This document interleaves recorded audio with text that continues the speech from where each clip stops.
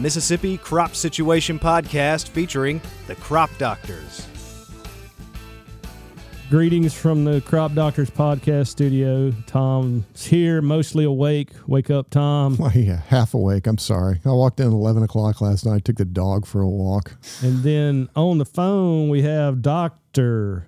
Larry Steckel from the University of Tennessee. Larry, good to hear from you, man. Hey, yeah, good morning, y'all.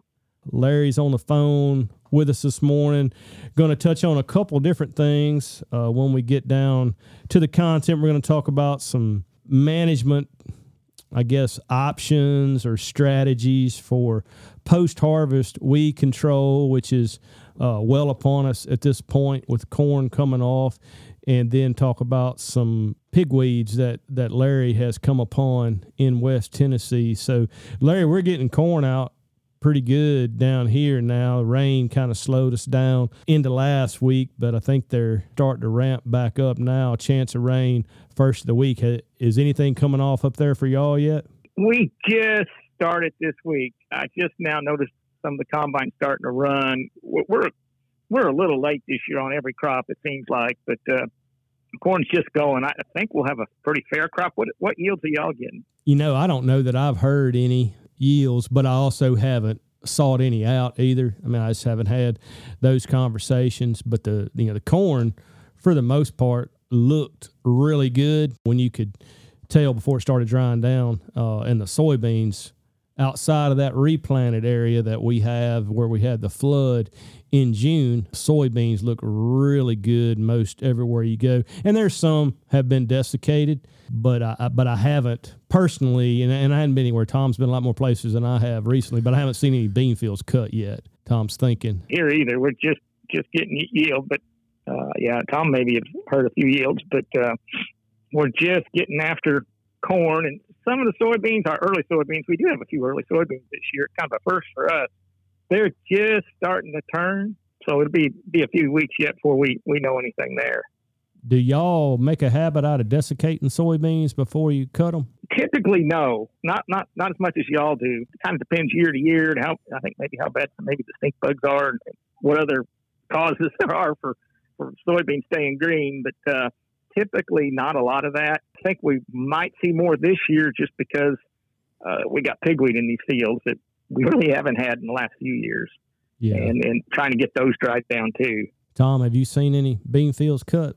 So I was just sitting here thinking, not that I recall, I have not seen any soybean fields cut. A lot of corn, but corn's still all over the board. I was in northeast Mississippi, far northeast Mississippi last night, and ran across 3 green cornfields and was pretty shocked. Yeah, there's no telling when that was planted. They had a lot of rain across there during the spring. And it looked much like the Delta crop and everything I've seen throughout, even down around Natchez. Looked pretty good. Looked like good corn.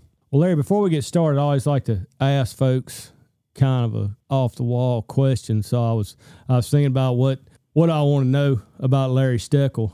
When you were a kid, did you ever get away with something, or did you ever pin something on a brother, sister, friend down the road or something like that you didn't get caught doing? I don't think I ever did that, not got caught doing. So does that mean you were just a good kid, or you weren't very good at getting away with stuff? I was very poor at getting away with stuff. That was the problem. I couldn't keep a straight face. Yeah, that was my problem too. I'd always crack. Under interrogation, I would crack. Yeah, under interrogation, that's right. Tom, I know you got away with it. No, I guarantee I didn't get away with anything. You got a younger brother, don't you? I have one younger brother. Yeah, so that poor guy, he probably got blasted by his big brother Tom. Yeah, I really don't recall anything. I was sweating it when you were asking Larry that question, thinking, I'm just going to completely lie. I'm perfect angel, Jason. Perfect angel. Never did anything bad. Never got caught with anything. Nope, not Tom. Not Tom. Which is a total lie. I can admit to that at this point. All right, Larry. So the one thing that I want to talk with you about is managing cornfields after we harvest. And then, of course, it applies to soybeans too, but the corn is what's coming off right now. And I know our geography is very different than a lot of your geography, but you got some good Delta counties too. So I guess tell folks what your strategies are for managing fields after corn harvest, and then I'll throw my 2 cents in on what I think, and maybe we can have some common ground there. So what we kind of really stress here is trying to keep the weed seed production down as best we can. So, they start cutting here in the next week or two. We got a long time till frost, and all the good weed control you did through the year can go out the window pretty quick if you let it grow up and go to seed. So there's a couple options. My favorite is Gramoxone, because it is just money on pigweed, and it's more important than ever that we keep the weed seed bank down. And this year in Tennessee, we've got a big corn crop as far as acres go, well over 1 million acres of corn. So we're going to have a lot more that, real estate that we potentially have to do something to this fall. But Gramoxone is definitely one. Another one is just mowing, and then for the few acres we can till, run a disc over it, are all decent options. Now, I don't know about y'all, but a lot of our corn ground, probably 300,000 acres of that million plus, will go to wheat. So if you do put a residual down, keep anything from coming up, you got to be mindful that, some of it can carry in and hurt your wheat stand. So you do got to be careful with that. But a shot of Gramoxone can cure a lot of ills on these morning glories that are coming back, pigweed in particular coming back, that's catching a lot of light. What about timing, Larry? How are you timing that application? Usually within about a week of harvest, if you can. And this, the labor shortage right now makes this probably less likely to happen than ever. Just getting enough people to get the crop out is going to be a struggle this year from what I hear from some farmers. So getting somebody extra to go out and spray, or maybe you can get the retailer to go out and spray for you or something. But those might be the better options to try and get out there about a week. So a little bit of regrowth on that is preferable. Not a lot, but a little bit. So you got something to spray, some green foliage. I feel like we have some fields, and this is the exception rather than the rule, but probably more this year than is ordinary. But we have some fields in the spring when we were making our herbicide applications. Weather went afoul of them, or for whatever reason, we had some fields that didn't get treated until later than what they should have been treated. Therefore, our control, maybe the treatment had to get changed, and our control was poor. And so I've had more conversations about spraying vines, for instance, as that canopy opens up. And of course, I think AIM is the preferred treatment for that use pattern, and that's to facilitate harvest. So it may be that in some cases down here, we have more stuff to deal with at that post-harvest timing than what we have in other fields, where we had better weed control. A big difference, obviously, between West Tennessee and us with the Mississippi Delta, at least, the Delta part of our state, is the tillage.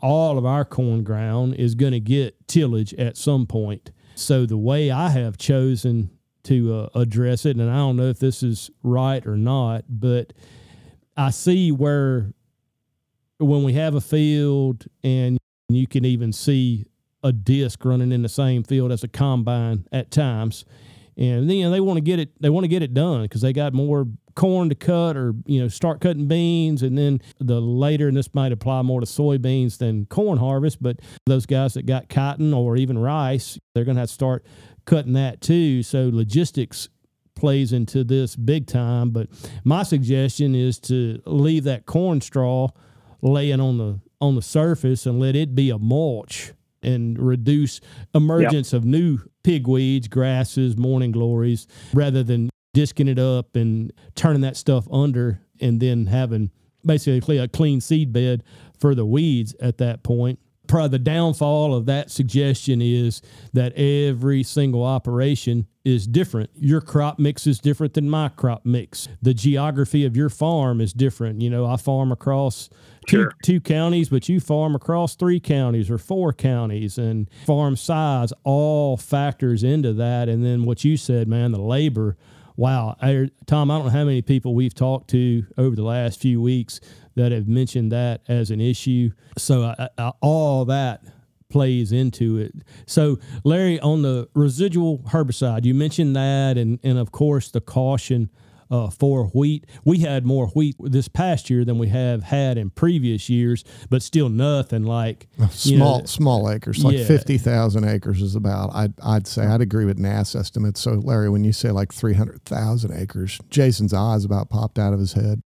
Wheat aside, Larry, what are your expectations for a residual herbicide in this window? If I put a residual herbicide out, say Monday, which will be the 30th of August, what are my expectations for that treatment as far as level of control and length of control? At least here, because we get our frost quicker than you do, we don't need a big window. So it depends on what you're using. Maybe a little bit of Valor or Metribuzin, or maybe you think you're going to go to corn in that field next year, maybe some Princep, something like that.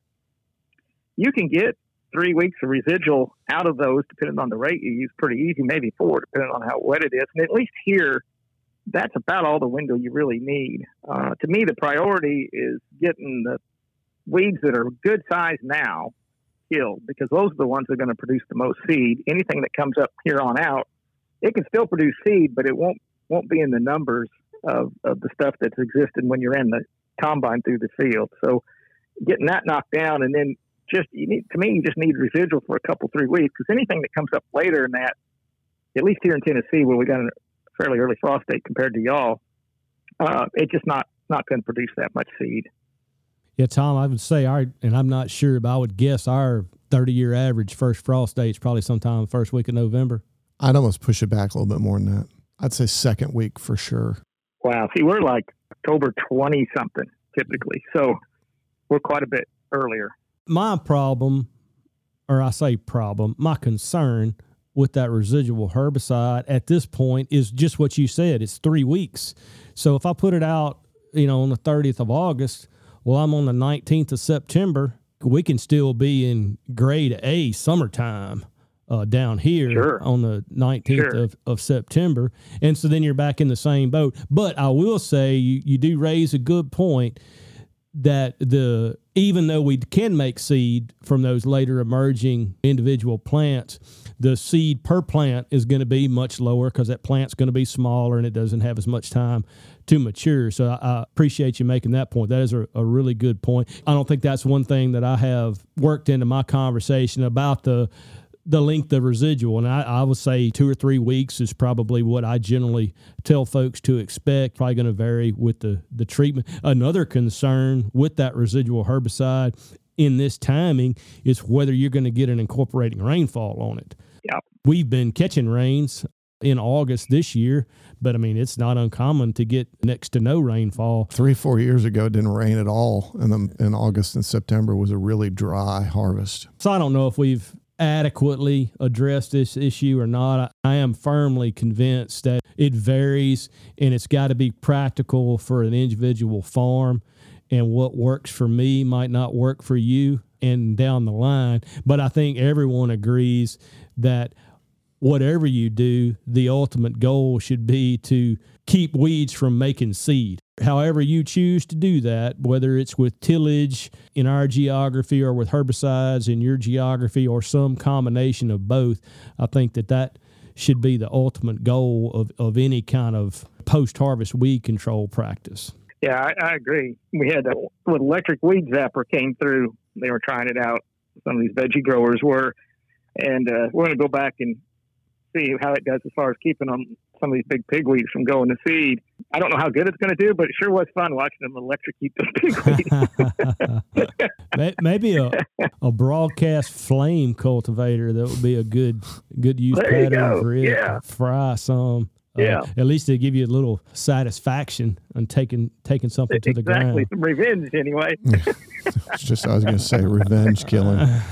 Speaking of big pigweeds, man, you are the harbinger of bad news on that front. So why don't you tell folks what's going on with the pigweeds in West Tennessee? Yeah, Jason. So it's been an interesting but really disappointing year from a pigweed control perspective. We've went to a number of sites across the state. I got a graduate student, Delaney Foster. She's kind of riding herd on this project, but we're just trying to get our arms around how widespread our auxin-resistant Palmer amaranth is, and the level of resistance we're seeing. Last year we had a couple fields we tested both in the greenhouse and in the field, and it was about 2x, fairly low level resistance, 3x. But in a couple of these fields now, we've clearly taken a stepwise progression in the level of resistance we're seeing.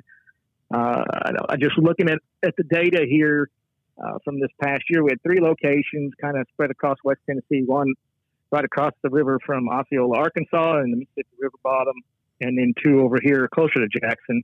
With 22 ounces of XtendiMax on 2 to 4 inch Palmer, we're not getting, we're less than 50% control, 42% control. That would be the labeled application rate and the recommended timing for that application. Correct. So that's doing everything by the book with the labeled rate as directed by the label, and on small pigweed like is directed on the label, which nobody can hardly ever hit. Pigweeds aren't 2 to 4 inches very long. Right. So we're getting a little better than 40% control. That's it with that. Even when we double that rate and go to 44 ounces, so a full pound of dicamba, we're not even at 60% control. If we double it again and go up to 88 ounces, we're still only getting about 80% control, and that's on 2 to 4 inch Palmer pigweed. A lot of farmers, let's face it, you're lucky to get them when they're 6 to 8, and we're getting about 15 to 20% less control on these biotypes with dicamba, and when we let them just grow another couple days. So it's really concerning. The other thing that was really concerning, we hadn't seen this in the past either. Usually at higher rates, 88 ounces on up, in these fields, we've been killing them, but that wasn't the case this year.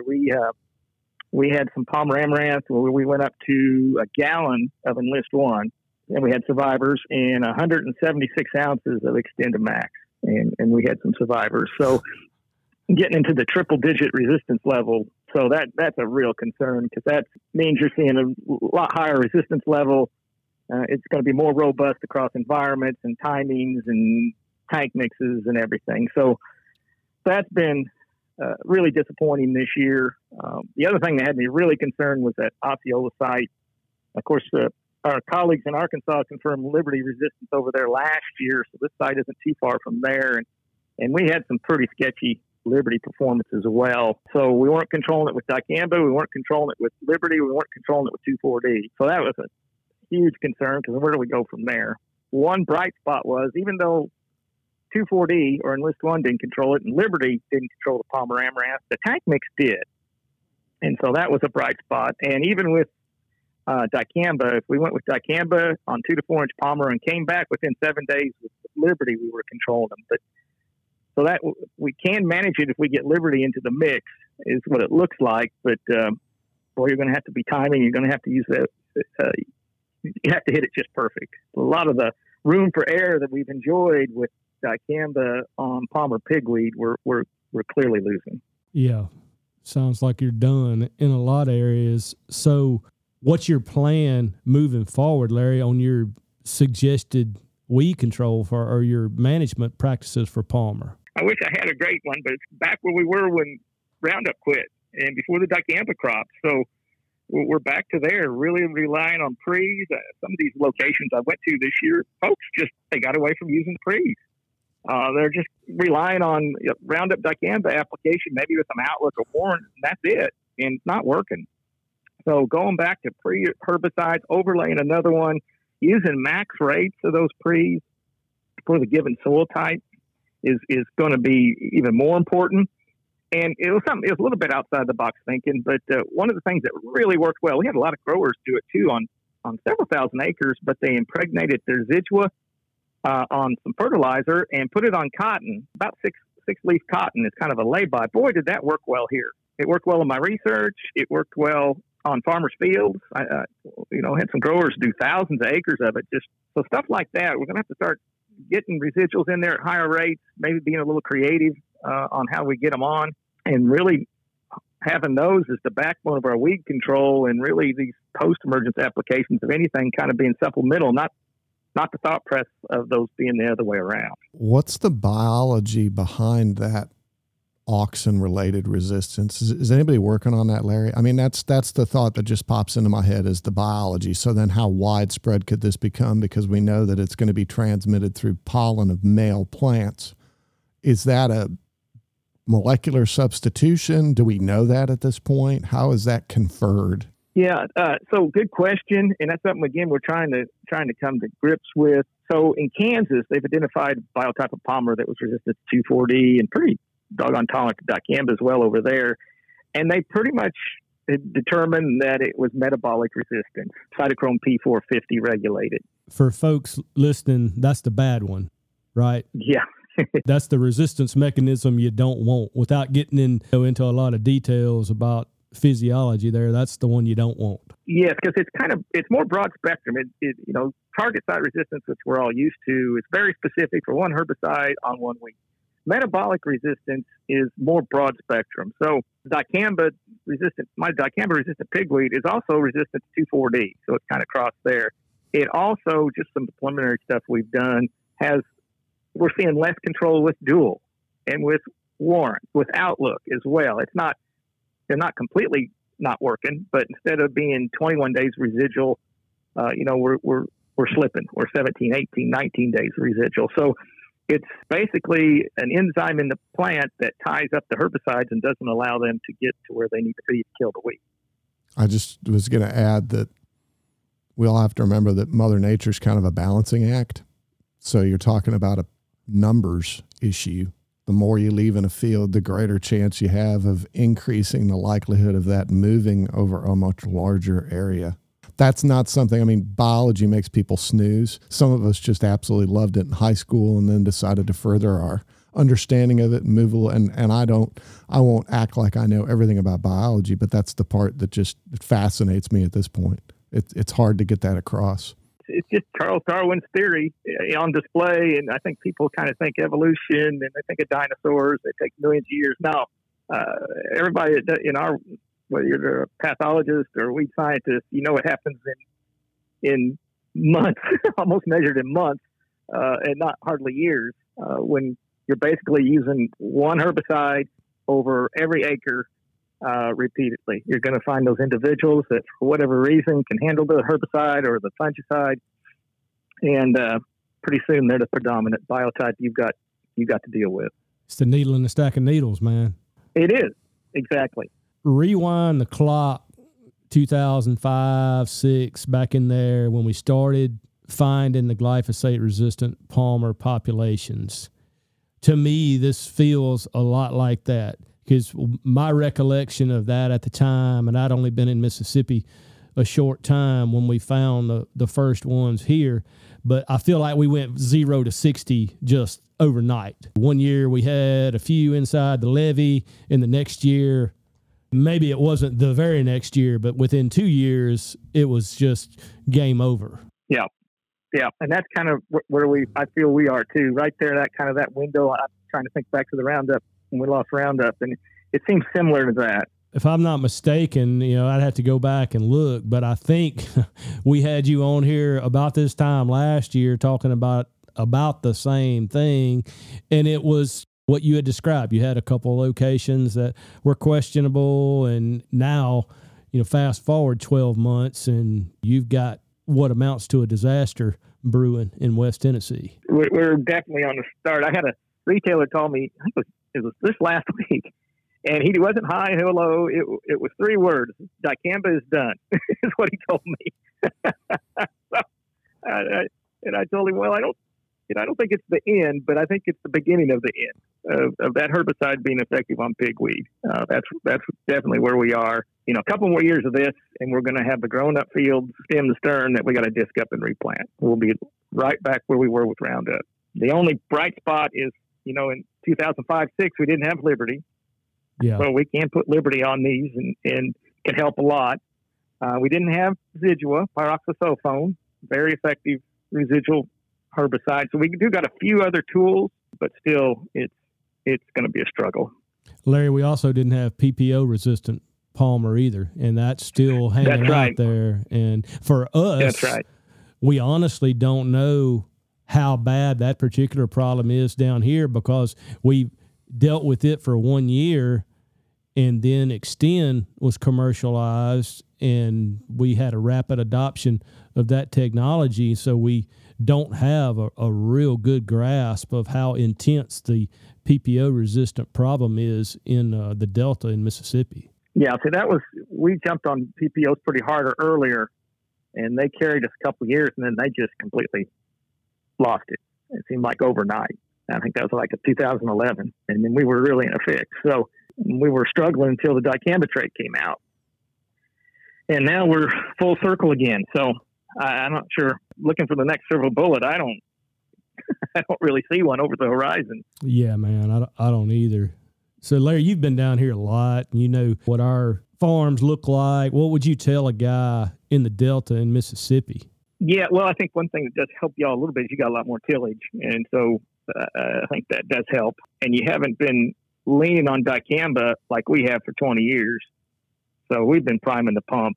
Virtually every acre has gotten dicamba since 2000, trying to manage mare's tail on all our no-till acres. And inadvertently, we were exposing a lot of pigweed to dicamba. So I think our tolerance level right out of the gate was higher than most of y'all. So I think you probably got a few more years before it's an issue, but it's definitely going to be around the corner. So, you know, keep doing what you're doing as far as tillage. If you've backed off on some of these pre-emergence herbicides because dicambas work so well, get back to them. Get another mode of action in there that's going to work. For the guys with cotton, I know they hate hoods, but get those back out. Those can be a great way to go out there and knock pigweed down and keep from going to seed that might get by dicamba. And if you're starting to see some escapes in some fields, you know, if it's just a patch here and there, gosh, go out and chop them out. Anything you can do to delay it a year or two is going to be big beneficial to you down the road. It's not only escapes in fields, Larry. It's the stuff along field edges, along the roadside that the road crew runs over. And I picture a lot of that in my head as I run around the state this time of the year, because there are a lot of places that we're managing pigweed in the field, but we're missing it along something that's 10 feet out of the field. It's on field border. My neighbor sprays the ditch in front of his house with Roundup, obviously. Then you got these dozen pigweeds that are there, green as a gourd, all this dead grass. Yeah, I wonder why those didn't die. Why won't those die? I don't know, man. I don't know. That's peculiar. Our regular listeners, we really appreciate this. You know, this is pretty important, and this topic is definitely important. I think this is something that, you know, Jason spends a lot of time thinking about this time of year, and we talk about it. But, you know, keep the comments up. Continue to listen. You know, put your friends on that. Follow us on Twitter. Send us messages. Keep up the comments. That's definitely helpful from our standpoint. And Larry, we really appreciate the content, because that's certainly a pretty scary topic at this point. Good talking to y'all. The Mississippi Crop Situation Podcast is a production of Mississippi State University Extension.